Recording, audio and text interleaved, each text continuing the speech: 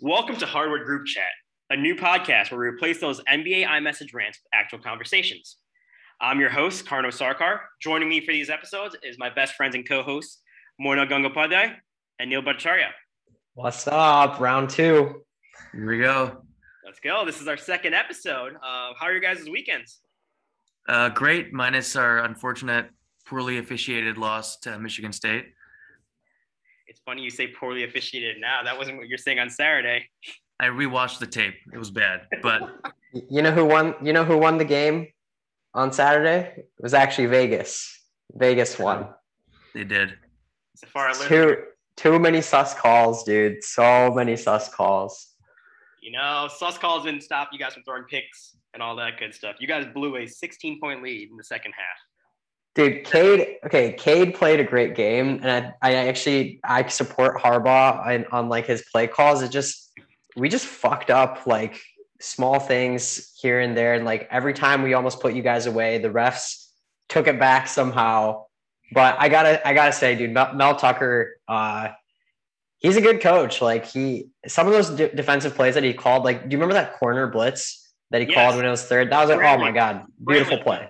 Yep. That was a beautiful play call because he disguised the blitz up the middle, and then I was like, fuck, like how did that work? Yeah, that's actually Scotty Hazelton. Scotty Hazelton's our defensive coordinator, and this guy, I don't know where he's built from. Genius. Anyway, for the listeners, Mornock and Neil both went to the University of Michigan, and I went to Michigan State. And obviously, the game was yesterday, or sorry, not yesterday. It was the day before. This is Monday night.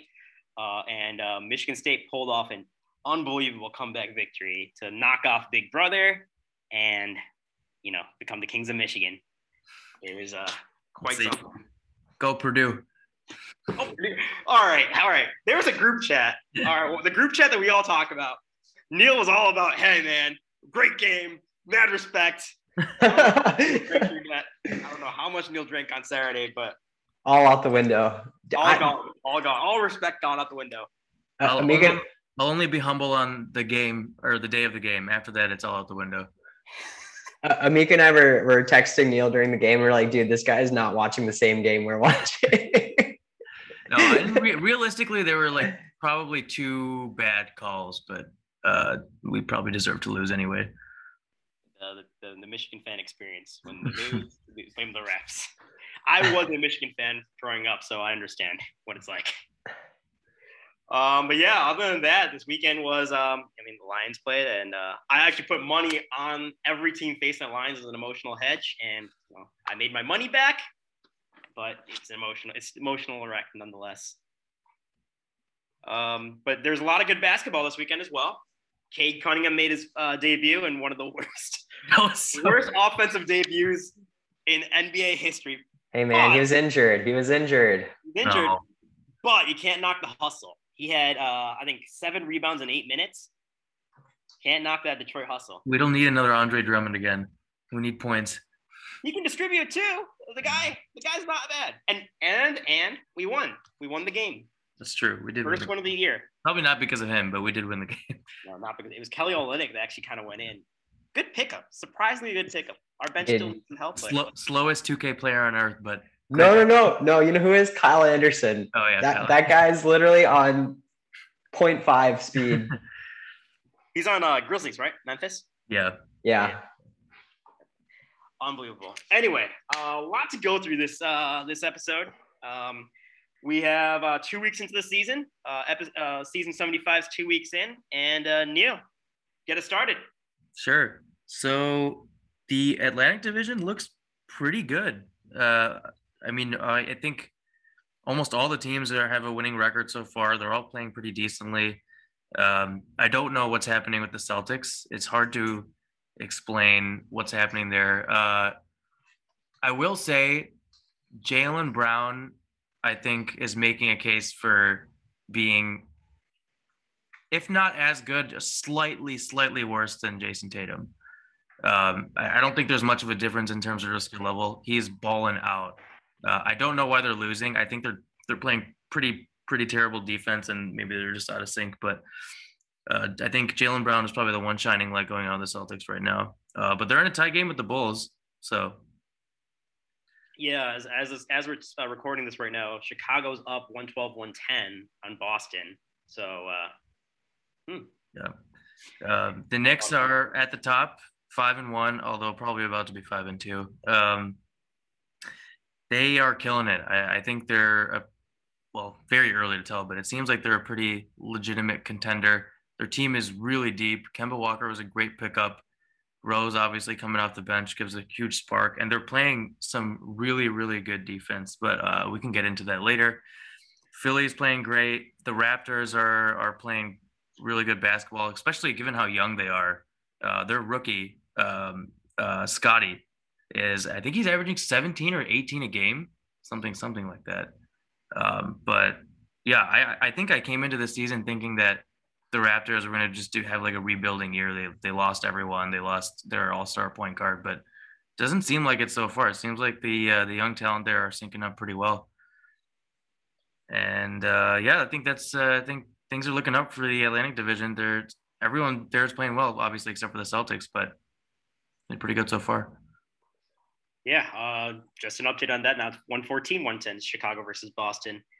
Which takes us to the Central Division, where Chicago Bulls, they started off really hot. They were the top team in the conference for a while. Cool off a little bit, but it's slightly due to injury. They did lose to the Knicks in quite a close game. They did lose Patrick Williams, a rookie from last year, to a season-ending injury. That's going to be a tough. I know Chicago has depth and they have a pretty good bench, but that's going to be a tough defense to replicate and replace. We'll see how that works. Kobe White is still out, and Zach LaVine actually has an injury in his thumb. So some injury concerns early on for the Chicago Bulls, but hey, they're still 5-1 right now and third in the conference. The Cleveland Cavaliers pulled off, as we're recording, just are pulling off. I think they actually won it, a game against the Charlotte Hornets. They beat Charlotte 113-110 just tonight. Wow. They are 4-4 at 500. And Evan Mobley, the third pick in the draft, is the second leading scorer on that team. Also averaging 1 block a game. So killing it. Yeah, he is really good. Yeah, he is. I didn't think he would be that impactful on offense that quickly, but he's doing it. He could do a little bit more on the boards, but for generating that kind of offense, fantastic. They picked up a key win against the Nuggets and the Clippers, which I guess is not so key given the Clippers' struggles right now, but they're looking good. Bucks are sitting in third in the division at 3-4. How are they 3-4? They've had injuries with Bobby Portis out, Drew Holiday is day-to-day, Brook Lopez is out, and they still don't have Dante DiVincenzo. So that's a tough one.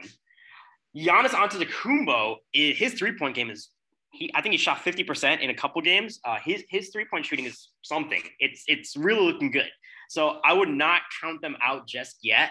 I think it's just injury concerns, but they're getting it. They're getting there. And Giannis is just being an offensive force. Yeah. Chris Middleton could do a little bit better on the perimeter. He's all right. Drew Holiday is actually surprisingly good right now when he's healthy. But we'll see if that three-pointer is is it a real thing or is it something just to follow? Sitting in fourth are the Indiana Pacers, which I alluded to last week. It's weird. They always play good basketball, but it's tough right now. They're still out with Karis LeVert's still out, TJ Warren's out, and then Malcolm Brogdon's day-to-day. So there are some injury concerns there. One thing to note about the Indiana Pacers is Chris Duarte is their third leading scorer. He's a rookie out of Oregon, and he is, I think, the second or third most efficient player on that team, according to PER. So something to watch there. Yeah. In last place is our favorite team, the Detroit Pistons. They picked up their first win against Orlando last week, or was it yesterday or day before? So they got their first win. Cade is finally here. Cade's he's in the NBA. He had a rough start, but he has some grit. He has some grind. He can rebound. He can facilitate the offense. He can defend. He's 6'8", and I think we're going to pick up some more wins. So watch out for the Pistons because they're coming. You can only hope. They're coming, man. I guarantee. I'm so excited for Cade, man. I know he had a rough thing, but it can only go up, and he looks really good on the offense in terms of facilitating and just this hustle. So I'm really excited. Yeah. And to let's round out the East. So the Southeast, the Washington Wizards, surprising much, they're 5-1 right now, led by Beal, Dinwiddie, and lo and behold, Kyle Kuzma himself. It's a pretty balanced cast if you think about what their squad right now. I mean, they have KCP, Kuzma, Harrell, basically all the Lakers from last year are now the Wizards with Beal and Dinwiddie. So they have a pretty solid squad, and they're showing off so far. They're 5-1. In second in the division, you got Miami playing great basketball. I was just looking at their stats for the season thus far. They beat the Nets thus far, but they have 3 players with over 20 points a game, which is really impressive. Adebayo has 21 points. Butler's leading them with 25. And can you guys guess who the third 20-point scorer is? Duncan Robinson. I wish, but it's Jack Harlow's boy. It's Tyler Hero. Yeah, it's rebound season for him. So the Heat are in good position right now. In third, you got Charlotte. And most impressive thing here is Miles Bridges is averaging like 25 or 26 a game right now. Yeah. Improved player. Yeah, it's really impressive, and like every time he plays, he has like a highlight dunk. So it's pretty cool to see Charlotte have a winning record. Atlanta's 3-3. Not sure what's going on there. Is Trae Young playing? I don't even know, but he is. Yeah, that's that. They're I guess 500 right now, and then Orlando, like who even cares? Franz Wagner is the second leading scorer for Orlando right now. If that tells you anything, it's not saying much. Yeah, so that's the Southeast. I think Washington is probably the biggest surprise this far, and they do have a good core of a young, a young squad so far. Great. Take it out west, man. Yeah. So going to the Pacific. Let's see what we got here. I'm trying to think like who right now is really moving up. I think the Jazz are still looking great. They're still 5-1 right now. Nuggets 4-2. Minnesota 3-2. The Trailblazers are 3-4. I would have expected more from them this early on in the season. The Trailblazers are usually a pretty good regular season team. It's actually CJ McCollum who's leading in scoring right now, 24 points a game. So not sure if they figured out how to gel quite yet, but interesting to see who comes out on top here. I'd say like the Jazz are pretty much bringing back their entire team. They have a strong core, and I could see the Nuggets being a threat to them. But as long as the regular season goes on, I feel like Utah's 3-point game is just very conducive to getting through. I feel like they're the guys that are never going to lose to like a team that's worse than them in the regular season. They take everything really seriously. Donovan Mitchell is leading in scoring with 23 points for them. On defense, Gobert is averaging 17 rebounds a game right now. Pretty wild, 17. So really solid effort all around. And I think that rounds out the Northwest. One thing to note is, Denver is without Jamal Murray until I think March or April. So if they could just keep floating there in that second place, and that I think they're right now third in the conference, it's going to be interesting. It's going to be interesting to see what happens when he comes back, because that guy's an elite point guard. Yes, the Trailblazers, I think, recently played the 76ers, and they were chanting, "We want Dame" in Philly. That was oh man. Ago. It was CJ McCollum again was leading, and Matthias Thybulle kind of locked down Dame and CJ a little bit. So Interesting. I doubt Korkmaz was kind of going in for that team. Weirdly. Yeah. But yeah, okay. On to the Pacific. Obviously the Warriors are out on top.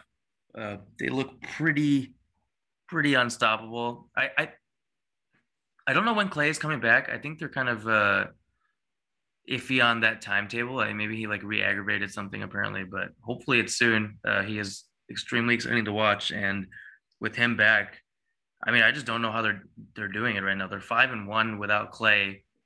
Um, Jordan Poole stepping up. There's a lot of people stepping up. Obviously, Steph Curry is going to get his own. He's averaging almost 29 a game. Draymond Green's averaging 9 rebounds a game. His usual 7 assists. Yeah. So Andrew Wiggins too. Well, 16 a game. That sounds like what he usually does, but they look great. The the Lakers, interesting play. It seems like they only win when their resident geriatric Carmelo goes off. He's been balling. He's been going off. He had 28, I think, this week once. Yeah, he hit the Carno is currently doing the 3 to the dome. Yeah. Classic Melo. But yeah, he's been hitting the 3 ball pretty well. Yeah. It's a little concerning that he's that important to the team right now. It shouldn't matter whether he plays well or not, to be completely honest. But hopefully until they figure things out, he's playing well. You guys see that LeBron dunk yesterday? I don't watch LeBron. I don't know who that is. Dude, you're 19. You're 19. The Suns are 2-3. That's a little surprising, but I'm sure they'll figure it out. They brought back almost everyone from their NBA Finals team last year, so I think they'll be fine. And the Clippers, even without Kawhi, they shouldn't be 1-4. And as much as I love ripping on Paul George, he's been incredible. I think he's averaging almost 28 a game. He's their leading rebounder and scorer. And I think the only person after that is Reggie Jackson with 14 a game. So there's obviously a big discrepancy there. I think more of them need to really step up. Luke Kennard's averaging 12. That sounds about right. But yeah, the rest of that team isn't playing so well. Bledsoe, 10 a game. I mean, this should be more. So hopefully the Clippers, not hopefully, I don't like him. So hopefully they stay losing. But yeah, I think that rounds out the Pacific. We'll see how it goes. So the one team that is one of the big contender questions of the Western Conference is the Dallas Mavericks, the newly minted Jason Kidd Dallas Mavericks. They had a 3-game win streak that was snapped by the Denver Nuggets, but they were on fire for a little bit. The big concern is Luka Doncic is their stat leader for points, rebounds, and assists. Yeah.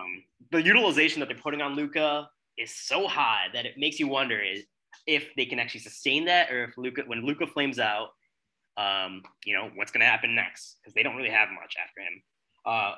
Luka's also, even though he's leading in points, rebounds, and assists, he's averaging 4 turnovers per game. So the Mavericks live and die by Luka Doncic, and that's tough, because where's the offense going to come from with that? And they have Tim Hardaway, who's good, but he can't carry an offense. And when Luka takes a break, that offense sputters, and that's what happened with the Nuggets.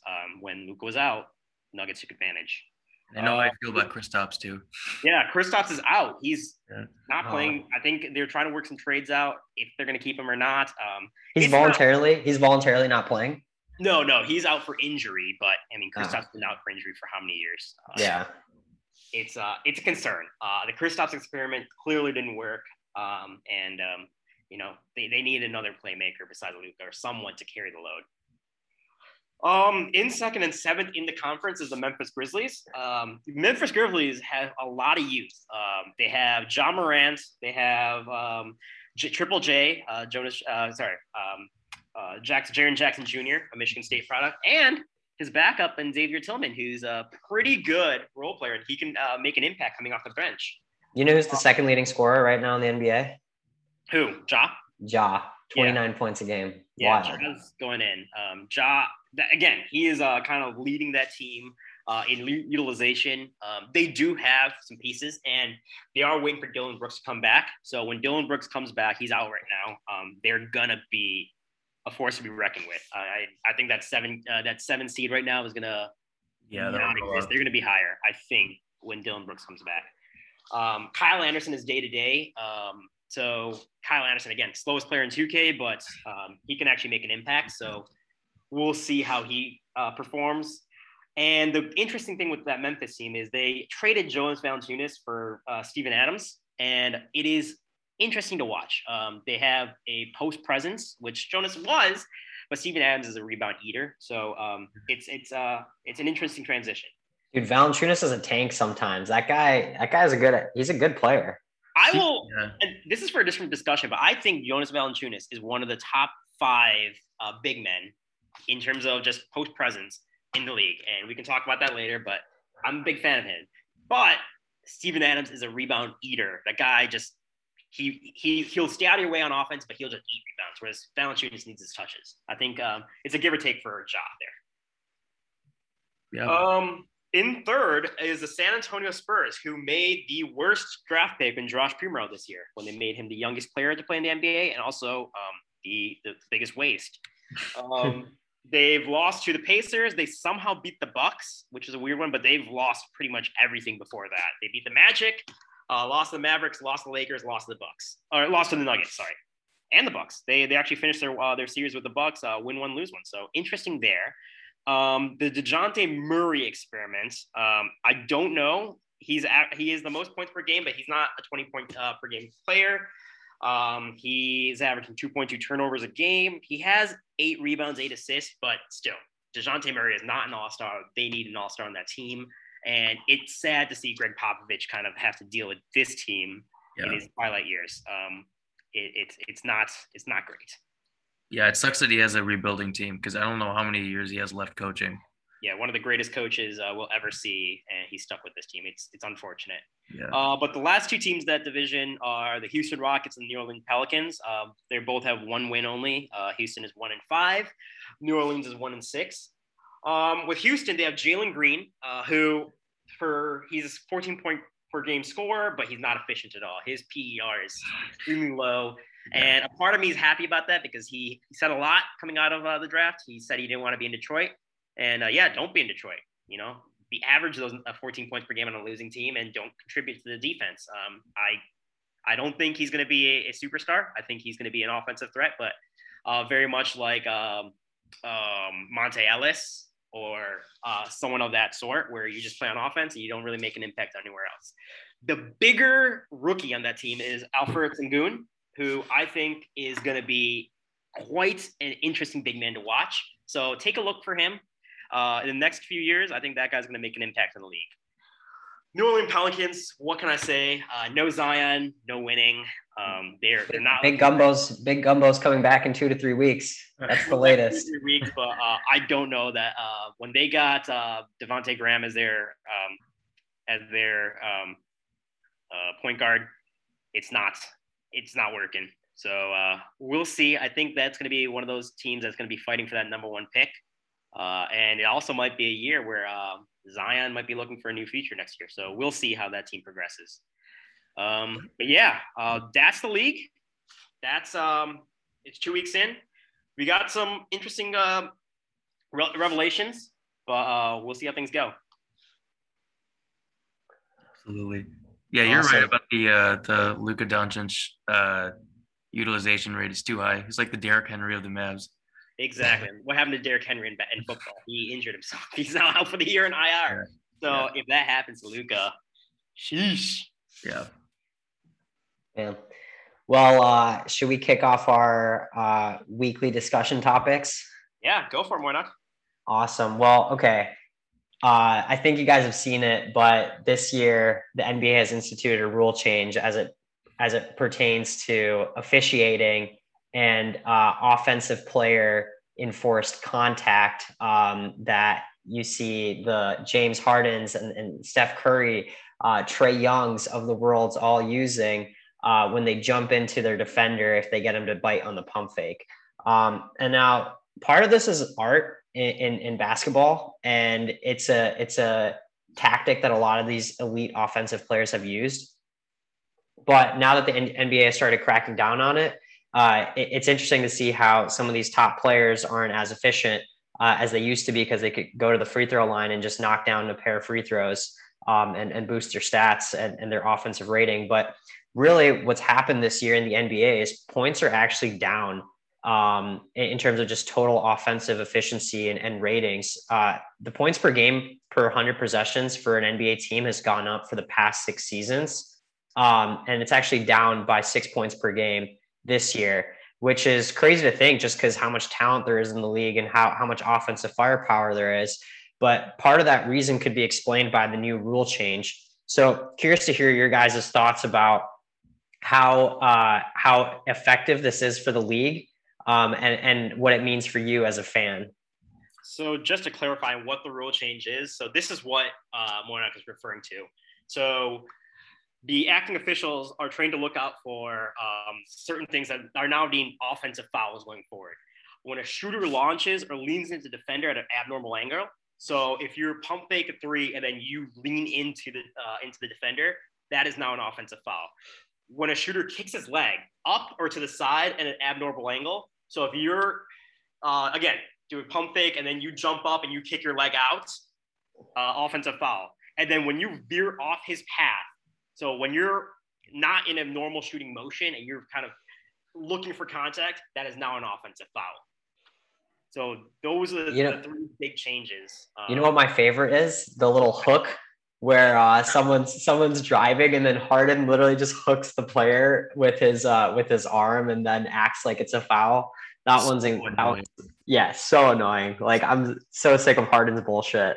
The rule change is great for the league. Even if offensive scoring is down, nobody wants to see James Harden, Trae Young, all these people jump into defenders. It's a loophole in the game, and I'm glad that it's gone. And I think the offensive scoring will go up. I think our sample size is 6 games right now, so I think that'll be fine. I don't think that's really going to take a hit. The people that are taking the hit just seems to be Harden. Trae Young is still scoring. So let me read this off to you. So in terms of the change in points per game for the following players, here's some notable ones. So Steph Curry's points per game are down 3 points per game. Bradley Beal down 7 points per game. Damian Lillard down 10 points per game. Joel Embiid down 7.5 points per game. It's a pretty material difference when you think about this rule change and what it can mean for players who are easily able to get to the free throw line. I mean, I don't think these are mutually exclusive, but it's a pretty correlated trend that we're starting to see so far in the early season. Yeah, I'll say, when James Harden won his MVP and when he was in Houston, I'm interested in, I kind of want to see what are the stats that led to him being that offensive threat. How much of that came from the free throw line? Because that guy, and I'll look it up, but that guy, he lives and dies by the free throw line. I want to say he was like top 3, maybe top 5 in field goal or free throw attempts that season, but that could be wrong. Yeah, I totally believe. What do you guys think about potentially bringing the hand check back as a defender? Please bring the hand check back. Yeah, I just threw you a lob, Cardinal. That was just like lob city for you. That was straight up Dwayne Wade to LeBron. Please bring the hand check back. Oh my God. The amount of softness that came into the league after the hand check left is ridiculous. LeBron James would not be LeBron James without the hand check rule. No, dude, a hand check wouldn't stop him. Yeah. It literally would not stop him. When the Detroit Pistons were the dominant force of that team, it wasn't until the hand check was taken away when LeBron actually started becoming a thing, because Detroit would knock him down, keep him on the perimeter, and he would do nothing. He's not a perimeter threat. Now he's kind of refined. I can't see them bringing the hand check back, because that would actually affect offense more than jumping into a foul. That there's like maybe 10 players that do that a lot, but hand checking would be like a pretty significant change. Well, hand checking would stop you from all right, you can now actually run an offense. It's no longer Steph Curry shooting from the logo or Damian Lillard shooting from the logo off like a high pick and roll. There's legitimate sets being run. There are reverse back screens. There's some actual fundamental basketball being played to create some offense. And it's not just based on talent. It's based on teamwork and the will to win. That's why the handshake should be back. It is ridiculous. It is absolutely ridiculous to see how much. This is the league of super teams, not teamwork.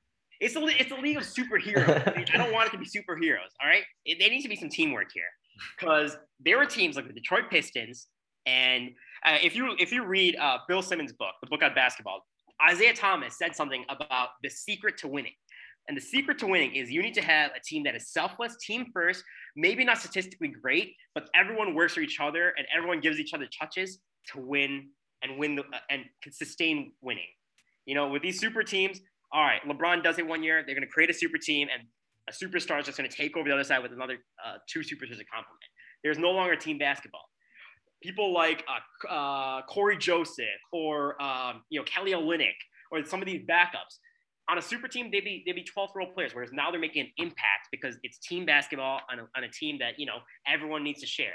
So the handshake will allow people to play team basketball, no longer allow this perimeter-centric bullshit 3-point. The problem is it's been so long of this new kind of league where 3-point shooting is dominating. So all these fans, and especially all the younger fans, are probably modeling their game after the current league. So I don't think this rule is going to come back ever. Let me ask you this: why did the handshake go out in the first place? Who was dominating the league when the handshake was in place? Who are the players that are the most dominant? Players or teams? Type of player. Because right now he says the 3-point shooter. What type of player dominated the league? Well, okay. When was the handshake instituted? 2004, 2005. Instituted or taken away? Taken away. Sorry, taken away. I thought it was yeah, I don't know, but I mean, I guess. I mean, what are you insinuating that the NBA was trying to do there? Boost the popularity? Pistons win. Yeah, it's basically changing the game up to let the perimeter, because 3-point shooting was down, and it was the post players, the Kevin Garnett's, the Tim Duncans, those type of the Rasheed Wallace's, Antonio McDyess was even had like a pretty nice, fadeaway post move, that were dominating the league, and people were getting bored of that. Now they want the 3-point shot. But what made a comeback last year? Who was the player in the NBA Finals and elite in the NBA playoffs on the Western Conference that made the post game something? Who? Jokic. Oh, Jokic. Jokic, yes, yeah. Jokic. I was going to say Ayton, but yeah. Jokic, That's true. Players, big men that kind of came back and, made big men what they were. I mean, they brought back the big men renaissance. Those are two players, and now the NBA is wanting to bring that back, So bring back the handshake. Bring it back. Let us Cardinals basketball. I don't know if it's because these players are rising, they want to bring it back. I think there's just good big men now, like Ayton and Embiid. They're all good big men post players, which maybe we were lacking like in the last 10 years. But well, there were some players there. There were some pretty good players. They just never had their chance. Chris Bosh, fantastic player, but he became a 3-point shooter in the end. But that guy in the beginning of his game was a phenomenal post player.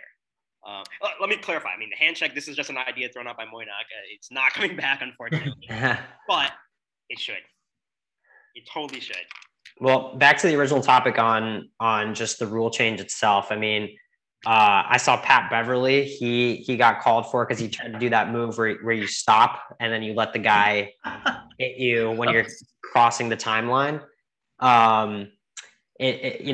I'm glad that Pat Beverly took the brunt of that one, but it's good. These are all good changes that used to frustrate us as fans. So just to round the conversation out here, I think this is positive for the league. And like, who cares if they score 6 less points? I mean, it's going to make games more competitive. It's going to make it more interesting, and it'll really be a testament to the players who can step above that and score on their own will. Like, this isn't going to affect KD. KD doesn't care about that. He's just going to get buckets no matter what. I think that's going to be a good time for players like that to continue shining. It's time to play defensive basketball. So if you look at the rookie picks this past year, you have the number 1 pick, Cade Cunningham, 6'8", really good stretch guard, but he can kind of play the wing position as well, and he can play defense. Jalen Green, offensive threat, can't play defense. I don't know. Evan Mobley, he's a post presence and can play the perimeter, but big man, he can play, and he doesn't need this. He can play some physical basketball. Alperen Sengun, play physical basketball. I can go down the list. These guys can play physical basketball. So really separate who are going to be the next set of superstars and who's just going to be, I relied on watching Steph Curry shoot threes and I'm going to try and do that. Oh boy, they can't do this anymore. I can't just get foul shots off trying to fake defenders out and trying to build contact on the perimeter. So it's going to be a new league, and I'm excited. I want the hand check back though. Thank you, Moinak. We want the hand check back. So let's go back to the 90-point games, 90 points per game. Thank you. Yes. First one to 90 wins. Go back to the era where the Pistons held the record number of teams under 70 points. I want that. That is the perfect segue into the second topic of the day, which is the New York Knicks. Garno, I think you should be high up on these guys. They are the best. I think they're the 4th ranked, but probably a little higher. Top 3 defensive team in the NBA right now. And they are doing this without, I don't even think they have anyone on the all NBA defensive teams at all. I mean, Julius Randle's a good defender, but none of them are all-star defenders. And they are first in the league to opponents' points per game. They're holding their opponents to 104.7 points per game. And that just is very, very impressive, considering that they've played some pretty good teams so far too. Now, besides that, their offense is fine. They have 4 players scoring, 3 players scoring over 15 a game. Julius Randle rounds it out first, Fournier second, and then we got Kemba at third, and then D Rose is pretty close to 15. I think he's at 13 points per game. So their offense is very spread out. There's not one person just dominating and ball hogging. They're playing really good team basketball. Obviously, their defense is incredible, and I think we can attest a lot of this to Tom Thibodeau. It's actually incredible what he's been able to do with this team. Obviously, Julius Randle's an all-star, but other than that, they've really just got a decent pieces. I mean, Kemba Walker is injured half the time, but even now he's playing well. So I think that what the New York Knicks are doing, what Tom Thibodeau is doing, is incredible. He's really got a good team basketball culture going on there. And I'm excited to see what they do. But yeah, Garno and Moinak, I'm curious to hear your thoughts on the Knicks and Garno, especially yours on their defense. You guys ever watch The Garden Was Eden? The documentary on ESPN 30 for 30 on the Knicks. It was about the 1970s Knicks that had Phil Jackson, Walt Frazier, Earl Monroe, Bill Bradley, Willis Reed, some of these old school guys. And the reason why they were so popular is because they were not only so diverse, but they played team basketball and had a very good defensive mindset. But it's funny. You guys should check out the documentary. But that was kind of the golden years of MSG becoming popular for the Knicks, and really a time when they had a lot of success.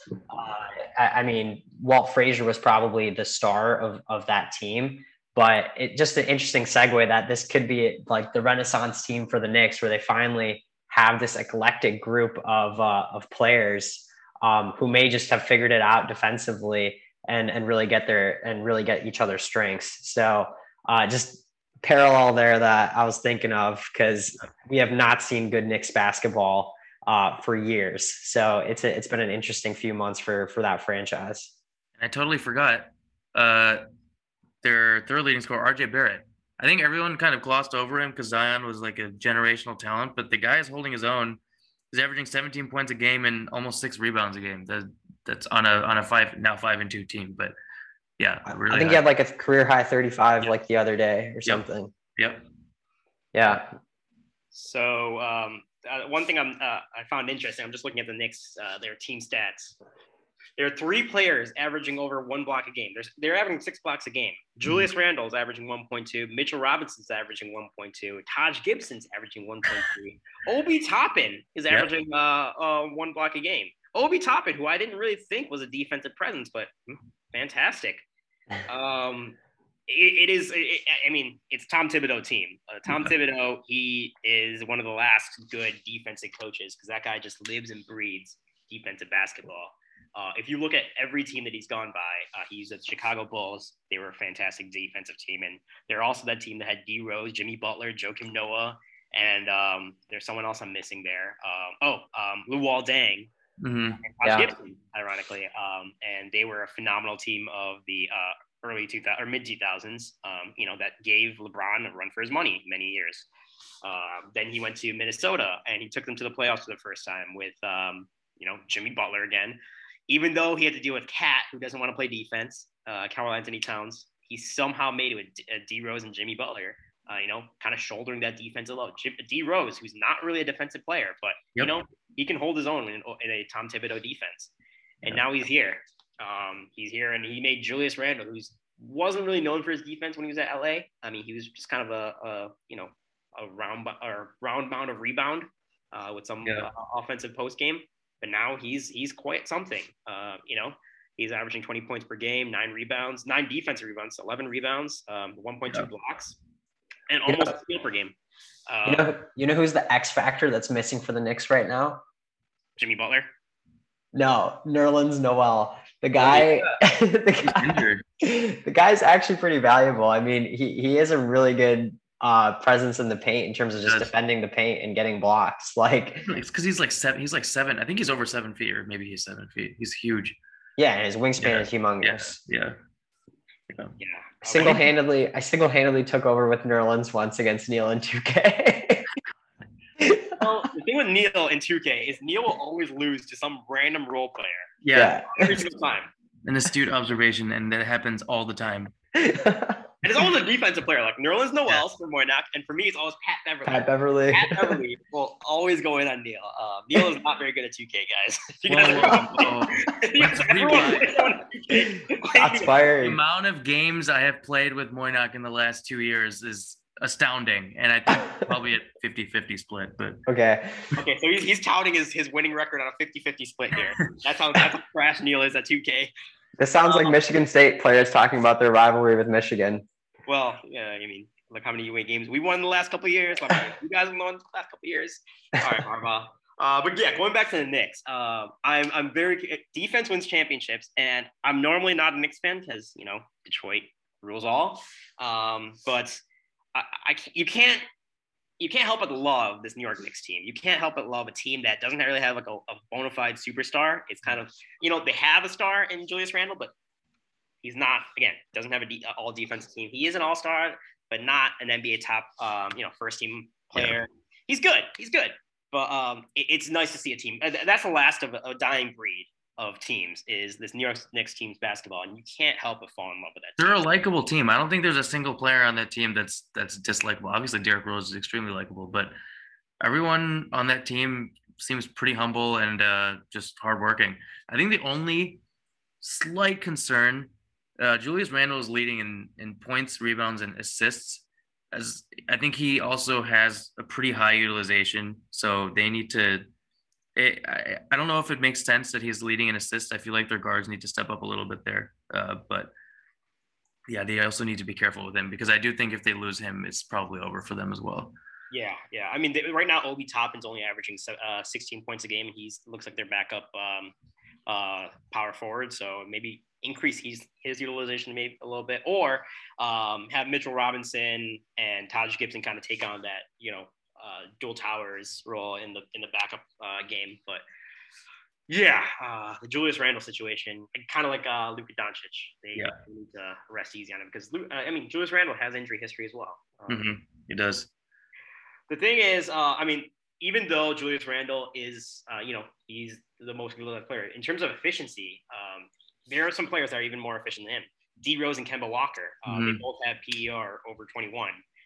Which is great. I mean, their backcourt presence is fantastic, and even though they kind of play the same position, you could kind of go a dual, a two ball handler backcourt, and I think if they transition to a backcourt game and give Julius Randle some relief in that sense, they could make a run. It's weird to see. I'm not even weird. It's just strange. It seems like Kemba Walker is. Well, I don't know if playing better. It was only 6 games, but he seems more in the zone, just playing at a different level than he was on the Celtics.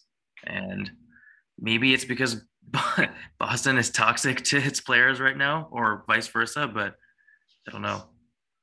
I'll say this. In defense of Boston is a city where it's not so much toxic, but like you have to be of a right kind of fabric to be in Boston. Kind of like Philly. New York, if you just play well, they'll embrace you. New York is very adaptable. It's a city for everyone. Boston is very selective. So you have to be Boston material. And Kyrie Irving clearly wasn't. Kemba, I think Boston doesn't really have any ill will. It's just his knees were not there, and they expected him to be a Kyrie replacement, which just wasn't the case. Philly, that's another city that just, you need to be a certain fabric. You need to be thick skinned because they'll hate you one day and love you the next. They're chanting, "We want Dame" in their game, but yeah. Can't blame them. Yeah. But no, I mean that New York Knicks team. I'm interested to see. Like, what do you think? Do you think they're going to be a top 4 seed, maybe a mid seed, or are they going to be a play-in team? They can't let Trae Young fuck them again. That's basically basically what it comes down to. If you got to play defense when it matters, you got to be clutch. I mean, the thing about the Knicks is it's all good, well and good right now in the regular season. I mean, city of New York, the streets are going wild. Triple O. I mean, after that first game, the city was absolutely nuts. Like, I thought Michigan State was great when we won against Michigan and burning couches, but that was some other level. Yeah, it's because they're hungry and they haven't had this kind of basketball in a long time, so I don't blame them. Yep. I think they could easily be a top 4 seed in the East if they continue at this rate and pending any injuries. Nothing stopping them. What do you think? On how far the Knicks make it? What seed do you think they're going to be? I think they're a 4 seed. There's 3 better teams than them, and that's just because they have pure talent, and it's a talent-driven league right now. And I still stick by that when it matters. So it's really a challenge for them, for the Knicks, to see if they can lock in when it matters. Mm-hmm. Yeah, exactly. Like what happened last year with Trae Young. They just got to lock in and make sure that first round exit doesn't happen. Which leads us to our third topic, the contenders versus the pretenders. So we are in the first 2 weeks of the season, so 6 games in, not even 10% of the season in, but I think we're going to have this recurring theme of, who are the contenders right now, who are the pretenders. So we talked about the New York Knicks. They're currently in the top 4 in the Eastern Conference. They're sitting at number 3, but actually, no, they're not. They should be sitting at 1, I thought. They just lost. Oh, they just lost. Yeah. Yep, number 3 right now. So the New York Knicks just lost to Toronto. They're sitting in the 3 spot. So I'll ask you guys this. So we said they're going to be maybe a top 4 seed or maybe a mid-round seed. Do you think they're a threat to actually win the championship? Are they a contender this year? Or are they a pretender still? Still a pretender. Still a pretender? Does pretender mean is? You're a pretender. I'll tell you right now. You're a pretender if you outperform in the regular season and you get bounced in the semifinals. If you're the Utah Jazz, basically. If you're the Utah Jazz. Right, that's fair. Semifinals, yeah. Yeah, no, I don't think they have enough to make it to the Eastern Conference Finals. So then, in that case, they are probably pretenders. I'll say this. I'll put them in the contenders. And the reason why is there are 2 factors here. One is injuries. If New York can stay healthy, and the same thing happened last year with the top 3 teams. So Joel Embiid. I mean, Philly, for me, is not a threat for the championship this year. Regardless of, how good Joel Embiid is. Not there yet. And we'll get to more about them later. But if the other 2 teams, if Brooklyn, if Kevin Durant somehow gets injured, which is a real possibility, if James Harden gets injured, which, again, real possibility, then, I'll take New York over them. I'll take New York over them because that defense will wear you down. And they could lead them to the NBA Finals, and from there you just don't know what happens. I think the league would probably not the league. I think New York would explode if we had a Knicks versus Nets playoff series. Yeah, that'd be civil war. Yeah. That'd be wild. That'd be so wild. I don't know. I mean, the city will probably support the Knicks, right? Yeah, for the most part. Yeah. Supporting the Nets. Go Steve Nash. I mean, all right, so Knicks, 2v1 on contender versus pretender. 2 to pretend, 1 to contend. The next best team in that league is the Miami Heat, which I'll start with this one. Miami Heat's a pretender. Unfortunately, they're a pretender. I love Duncan Robinson. I love Jimmy Butler. And if it's another bubble year, yes, they're a contender, but it's just not there. It's not. What's not there? It's not cohesive. I just don't think that offense is actually. I think it's too reliant on 3-pointers. It's not reliant on 3-pointers and Jimmy Butler. It's not. There's no offensive system there. There's no. All right, this is my first score, second score, third score. It's more of like, all right, who's hot on 3 today? And all right, Jimmy Butler, take us the rest of the way. Kyle Lowry hopefully can right the ship, but it's too early to tell for me. Dude, I just don't see it. The sets that Spoelstra draws up are awesome, and it's all designed to give the hot shooter a chance to do what they do. And how did that lead them last year? They were spanked by the Milwaukee Bucks. I mean, look, that was like a revenge series. Like, I don't think what happened 2 years ago was a fluke. I think that was really their team just bringing out the best in each other. And they came back. They revamped. They have Oladipo on the sidelines. Jimmy Butler is healthy. Bam Adebayo is averaging more than 20 points a game. This is a team that has some deep talent. I say they're a contender. Do I think that they're better than the Bucks or the Nets? Not quite yet, but I sure think that they're number 3. And anything can happen in the playoffs. I mean, they beat the Bucks 4-1 2 years ago in the bubble. I'm putting an asterisk next to that whole year. Well, no. Let's take that back. But I think that was a fluke for sure. But yeah, that could happen. Like, if you have good shooting and a good offensive system with versatile players, I think that they're definitely a threat, and they're more of a contender. I don't know. I love Erik Spoelstra. I think he's probably a top 5 coach in the league, if not maybe top 3. I'm putting Pop at 1. I could put him actually 2. I could put him at 2. I really like Tibbs, but Pop, Tibbs, him. Steve Nash isn't there? Oh man, not your loyalties. He's a top 10 coach right now. Nash, he still needs to prove he can win. But Erik Spoelstra has been there. He's proved it. He's a student of the game. But I just don't. I think he's too reliant on. It's not an Erik Spoelstra offense. It is all right. What's hot with the 3-pointers, and then you just kind of fly with there. It's not. Yeah. It. The sets they run are good, but I feel like most of their offense ends up being ISO basketball. Talk to me in May. Oladipo could potentially be a huge difference maker, though. I forgot. Yeah. I don't think Oladipo is actually going to play on that team. I really don't. I think he's going to be a trade asset because he's injury liability. He hasn't really played. I don't think he wants to play there. Where's his touches going to come from? Because you have Tyler Hero, who needs touches now, and you need to give the young player some touches.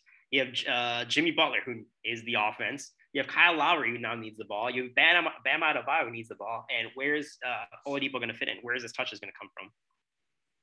True. Unless he's at the point where he's like, I am on a potential championship contending team. Why don't I just stay and sacrifice my touches? Nah. He's kind of a vet now. No, he needs to. I think he left Indiana to prove that I'm a superstar, and I don't think he got it yet. So I don't see it. But yeah, so that is the second team. We talked about New York Knicks, Chicago Bulls. That is a team that I'm gonna put in the Pretender series as well. Agreed. Huge pretenders. Agreed. I don't think Billy Donovan can lead a team to the championship. DeMar I love, and I think DeMar is the only one that has like pedigree deep into the playoffs there. Yeah. Vucevic, big pretender. Vucevic is not that good. I think he's just getting lucky because he played the Pistons twice. And then Lonzo Ball getting there, but I think it's funny to see that Lonzo Ball is not being trusted in clutch time. It's going to Alex Caruso, which I love, but Lonzo's not clutch. And then Zach LaVine is he needs his touches, and I don't think he can lead the team to a playoff victory. I think he's a regular season guy, not a playoff guy. Did you guys see that alley-oop though? That Caruso, LaVine alley-oop. Oh my God, it's a fun team to watch. Alex Caruso could be, living in Chicago, I might get myself a Caruso jersey because I love that guy. He's a blessing. But that's a pretender team. It is a pretender team. A couple other teams that we can talk about in the East before we move to the West. Washington Wizards. Moynihan, you mentioned Pretender. All right. Yep. Bradley Beal. Bradley Beal is not going to lead that team to greatness. I like what they're doing right now, but like, come on. Kyle Kuzma is gonna not play well, and then it's gonna self-destruct. These guys both have their LeBron hats on, where they don't trust in Kyle. But what's the missing piece for that team? Because they have experience, playoff experience. Bradley Beal's been there. Okay, Kuzma has a ring. By averaging like 8 points a game. He has a ring. Trez has a ring. No, Trez doesn't have a ring. Sorry, Montrez does not. Yeah. All right. But all right, Washington's a pretender, and I'll agree. Philadelphia 76ers, pretender. I think we can all agree. Always. Consistently annual pretenders. They will make it as whenever they make it to the playoffs and choke. I'll caveat on this. I will say Philadelphia can be a contender if they get that Ben Simmons situation resolved and bring in a star. If they get Damian Lillard, theoretically, that's a contender now. Yeah. Because they have defense. Joel Embiid can play defense. Matthijs Thybulle can play defense. Tobias Harris, who's injured right now, can knock it on the defense. And then Korkmaz can play defense. Seth Curry can actually play really good defense. Seth Curry can play better defense than his brother. Yeah. And then they got Tyrese Maxey, who's pretty good on defense. He's a great perimeter defender. Yeah. At least, he's quick and nimble. He may not have the size, but that guy is shifty. If I'm a 76ers GM owner, though, I feel like there's a lot of talk of, or there's a lot of teams probably like, okay, we'll give you a few first round picks for Ben Simmons, but I don't think that's the right move. You need talent right now. Yeah. They're win now mode. Joel Embiid has injury history. Yeah.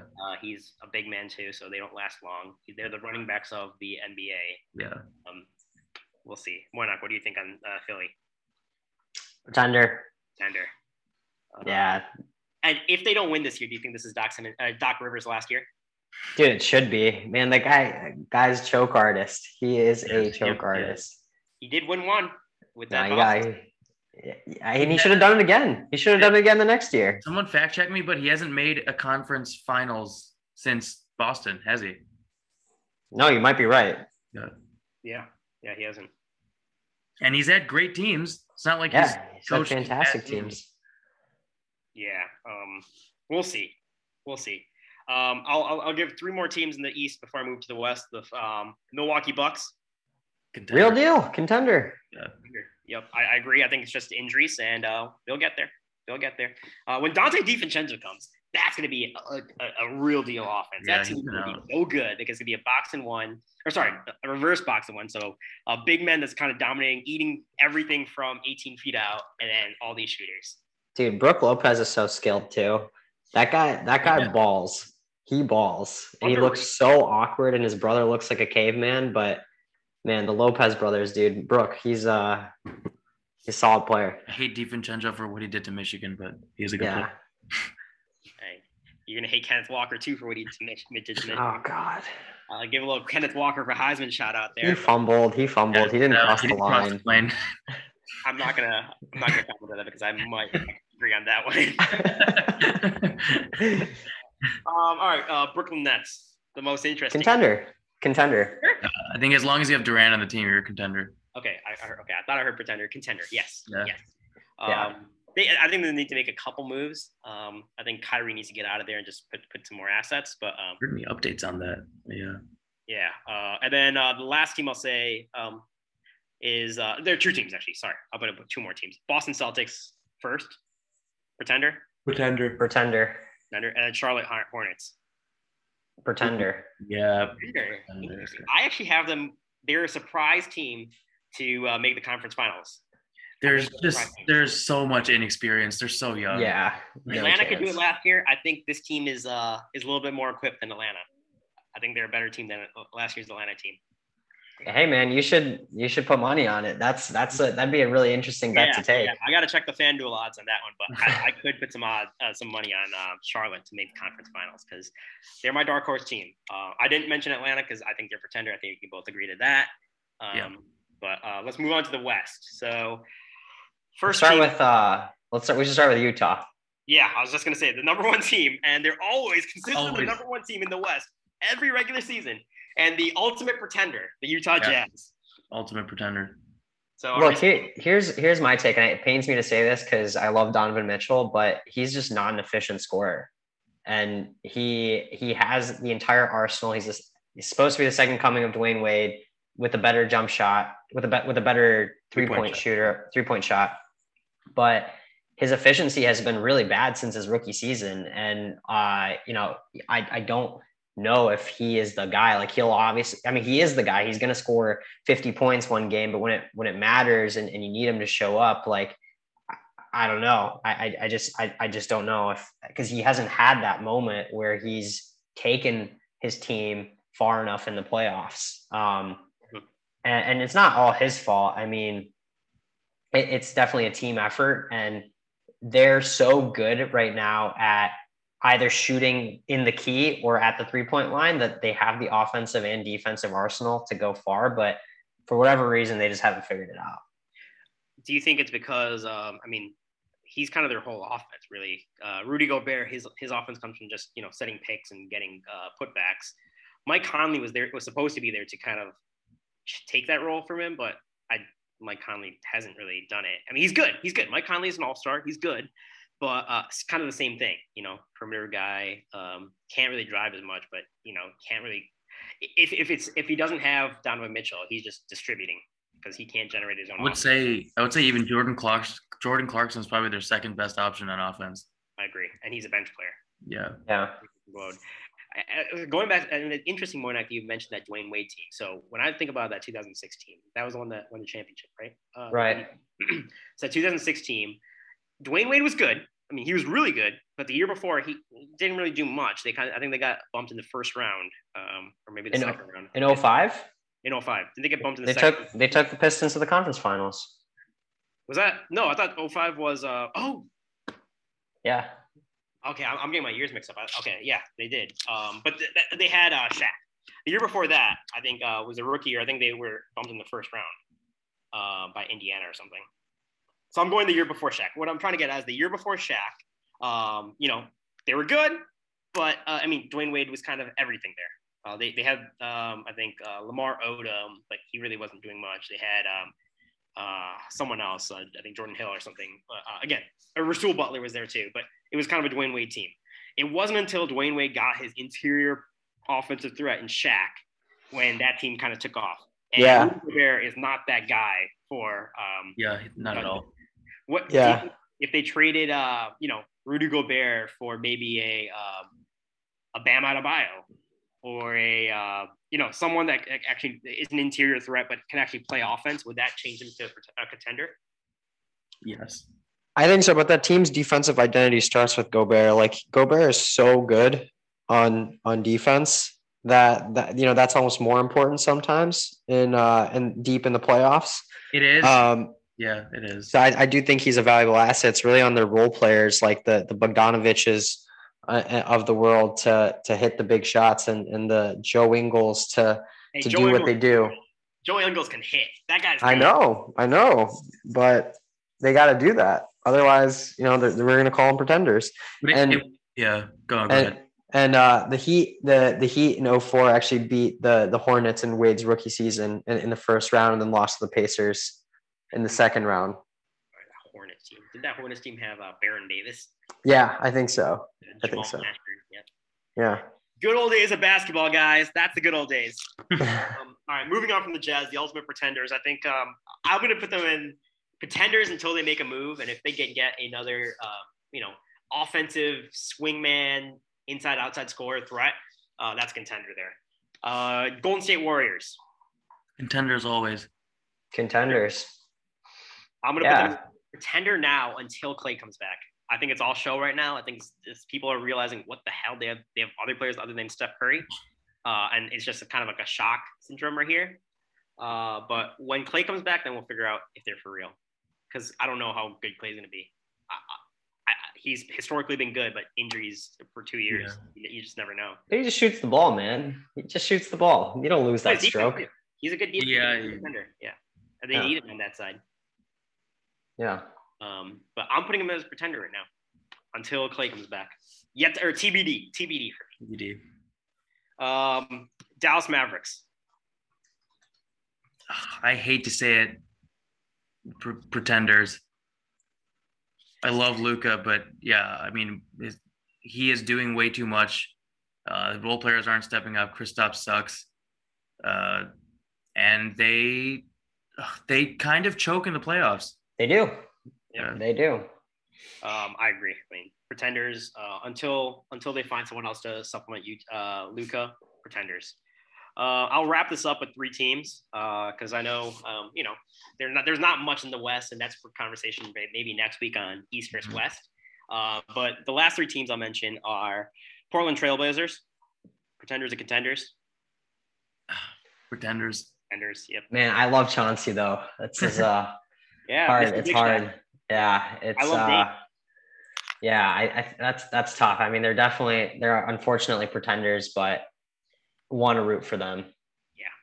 They are. I mean, you want them to be contenders. I hope they actually somehow make the conference finals, maybe even the finals. Contenders until they get some defense on that team. LA Clippers. Pretenders. Well, okay. TBD. Is Kawhi out for the season? He's No. out until March, April. So they got to make the playoffs without. Yeah, they got to make the playoffs. That's right. Yeah.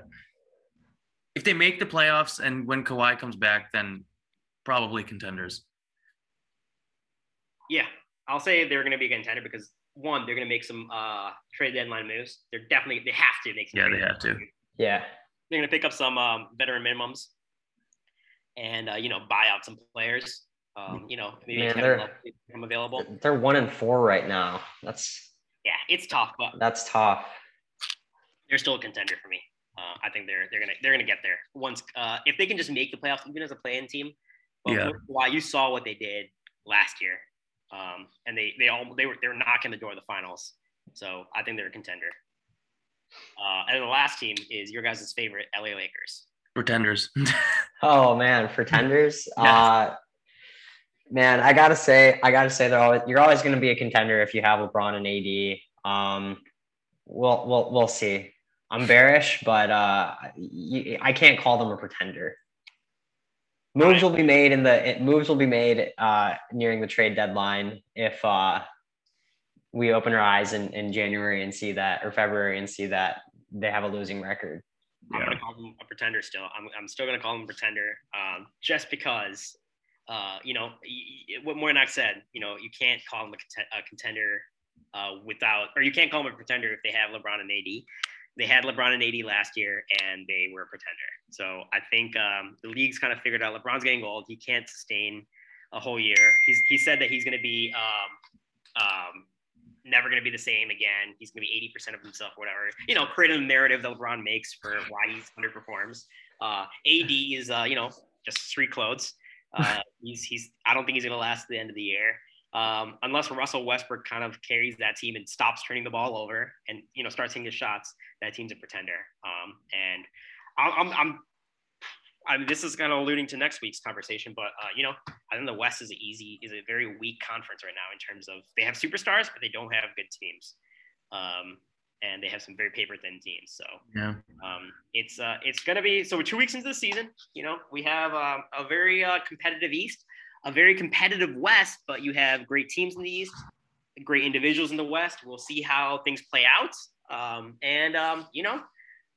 We'll see. I'm hoping for a Bucks 2-peat. I think my friends here are looking for a Lakers to somehow eke out something. I know Moynihan secretly wants the Heat to somehow win this all. And if Cade can lead us to victory, if the Pistons can somehow make the play-in game, Pistons are going to win it. Hey, real quick before we wrap up, which NBA player had the best Halloween costume? Oh man, who had Rondo kind of went hard. What was he? He had a few. He just really did a lot, kind of like the weekend level. But I saw LeBron was Freddie. Yeah, the LeBron Freddie one was pretty good. Yeah. I honestly haven't really looked. I'm taking a look right now, but man, that's a good question. Dude, damn, this Robin Lopez and his wife were The Batman, Penguin, right? and the Penguin. Dude, his wife looks so scary. That's the best one. I've never heard a woman dress up as Danny DeVito. Yeah. I didn't think I'd ever hear that in my life. That's the best one. Yeah, that was a really good one. Although I will say Anthony Davis did show out with his Yeah, he did well too. Grinch. Yeah. So that is the end of episode 2. You'll catch us again next week or the week after. I mean, we try to do this every 1 or 2 weeks for episode 3. Look forward to, seeing what happens in the next week. The Pistons are going to win a couple. Guarantee it. You heard it here first. Michigan State's going to beat Purdue next week. And Michigan's going to play pretty well to the end of the year and hopefully knock out Ohio State. So Great Wishful thinking. Yeah, wishful thinking. Gonna happen, guys. Believe. As Ted Lasso would say, you gotta believe. But thanks for listening, everyone. I will create a social media account for this episode and for this series. Once we get a good enough following, and I can start posting episodes here. And you can also talk to us on Twitter once I get that running. So look forward to interacting with you guys. If you know us, shoot us a note if you have any questions. But good luck, and see you guys next week. See ya.